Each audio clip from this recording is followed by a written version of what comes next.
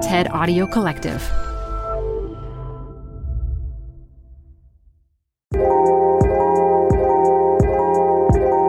Thanks for listening to TED Tech. I'm Simone Ross, the tech curator here. How long until we can travel via hyperloop? Floating in a high-speed pod that will take us from New York to DC in 30 minutes, LA to San Francisco in 35 minutes, or Delhi to Mumbai in 82 minutes. Josh Giegel is a co-founder of Virgin Hyperloop, one of a number of Hyperloop companies. And for 15 seconds in 2020, on a test track in Nevada, he and a colleague became the first humans to actually travel in one, hurtling through an admittedly short 500-meter tunnel. But, despite its speed, we are still only inching towards having Hyperloop systems that could become the future of transportation. But as Josh shares in his 2020 talk, the technology is here.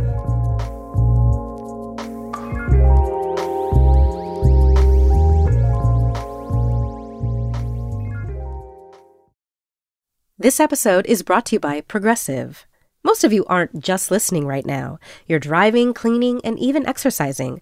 But what if you could be saving money by switching to Progressive? Drivers who save by switching save nearly $750 on average, and auto customers qualify for an average of 7 discounts. Multitask right now. Quote today at Progressive.com. Progressive Casualty Insurance Company and Affiliates. National average 12-month savings of $744 by new customers surveyed who saved with Progressive between June 2022 and May 2023.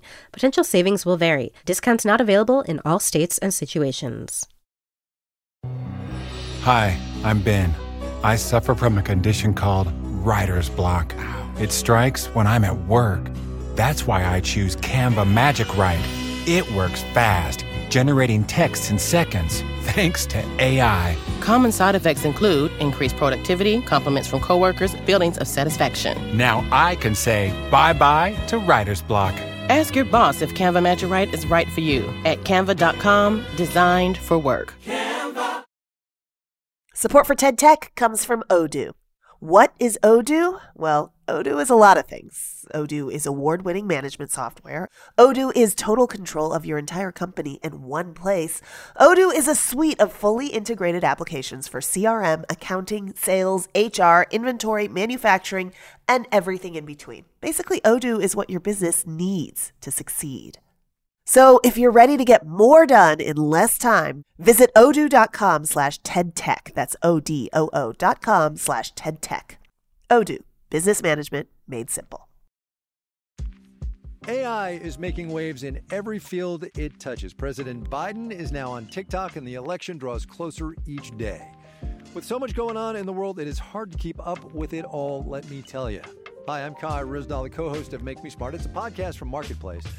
And every weekday, Kimberly Adams and I break down the latest in business and the economy with short daily episodes to make it easy for you to stay in the know. Listen to Make Me Smart wherever you get your podcasts. Imagine you're planning a trip up the coast, but instead of driving, you decide to hop into a vehicle shaped like a giant aluminum can. Your heart pounds as you strap yourself in. The air is stagnant.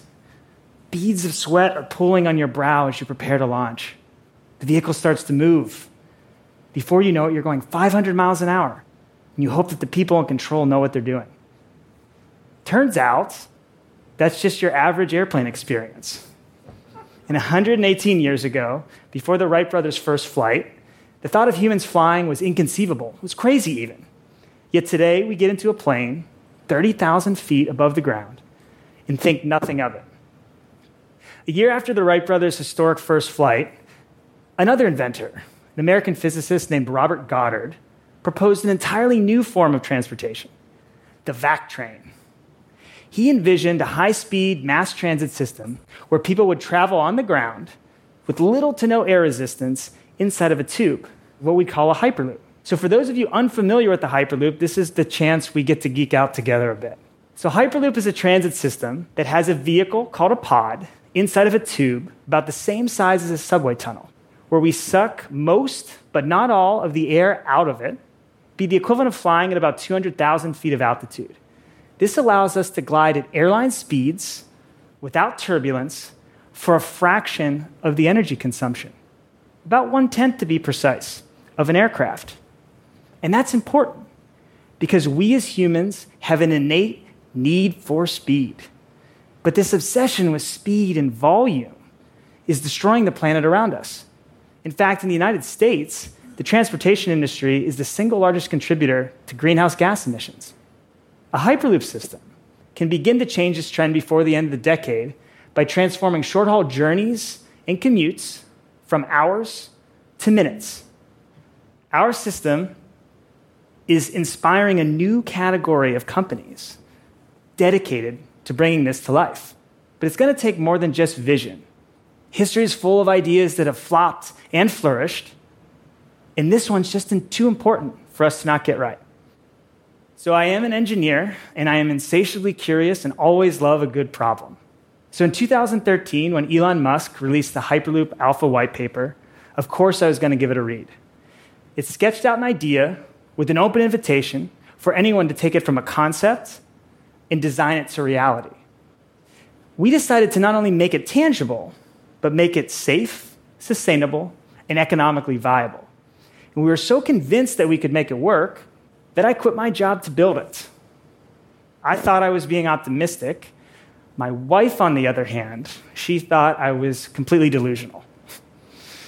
Either way, we heard over and over that building a functional Hyperloop was unrealistic. But for each no we heard, we dove deeper and deeper into the science and the engineering and showed that it was in fact possible. But it was going to be no easy feat for us to build something that had never existed. So our early prototypes started with the traditional concept that maglev uses. That is, where the track controls the vehicle. But something about that just wasn't quite right for a Hyperloop system. So for months, I had been noodling on how to make our system future-proof. And while I was on a bike ride in the mountains above Los Angeles, I came around a bend. A 1933 Ford Roadster, followed by a Tesla Model S, passed me. Those two cars are light years different in technology, yet they drive on the same passive road. And there it was. Smart vehicle, dumb road. Or in the case of a Hyperloop, smart pod, dumb tube. So technology has made it possible that a car can be modular, upgradable, and future-proof, while the road stays pretty much the same. And so for a Hyperloop, our tube is passive and simple, like the road, but our modular pods can evolve as technology advances, just like the automobile. So we now had our vision. The next thing we had to do is assemble the team. So we've all seen a Mission Impossible movie, and there's always a scene in those movies where someone lays out a task or a plan calmly. But what they lay out just is completely and totally insane.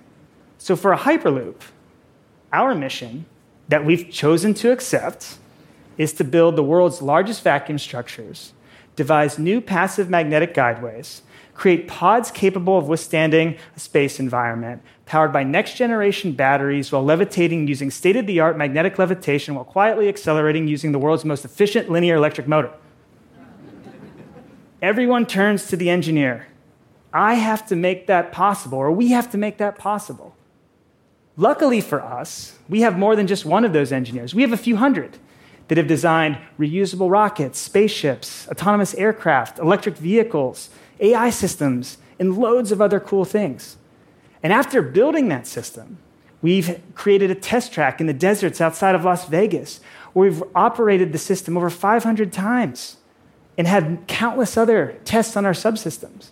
But there was one test that was going to be the defining moment for Hyperloop technology. The first passengers in the vehicle. And we were going to do it with regular people that didn't need years of training and experience to set foot inside of a space capsule. So by October of 2020, we had run hundreds of tests. We had an independent safety auditor give us the green light, but still it was nerve-wracking. And on November 8th, 2020, we made our first attempt. So at our test site, my colleague Sarah and I climbed into that can-like vehicle, suspended by magnetic levitation at a near vacuum environment, and the countdown began. In those 15 seconds, we showed the world that what was deemed ludicrous over 100 years ago was in fact possible. And that brief moment has opened so many doors for us. We've had conversations in the US, Europe, India, the Middle East about building hyperloop systems in the next 10 years. This is a start of a systemic change in the way we travel. Simply put, society has moved forward as we've moved faster. The railroad ushered in the Industrial Revolution. The airplane forever changed the way we move. But today, we're at an inflection point. Nations around the world are looking for ways to reduce carbon emissions. But at the same time, we need to get where we're going in minutes, not hours. We also need to invest in infrastructure that can meet the needs of the 21st century and beyond. And so my hope for a hyperloop system is that it can transform the way that we live. We can live where we want to live, work where we want to work. We can create a world in which your daughter who lives in Los Angeles can go surfing in Santa Cruz and be home in time for lunch.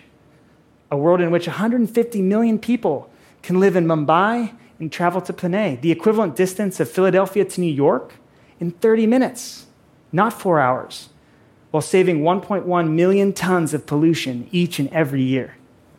The last century started with 2 people riding on a plane, and it ended with millions of people flying all over the world. This decade started with 2 people riding on a hyperloop system, and my hope is that by the end of it, you'll ride one too. Thank you.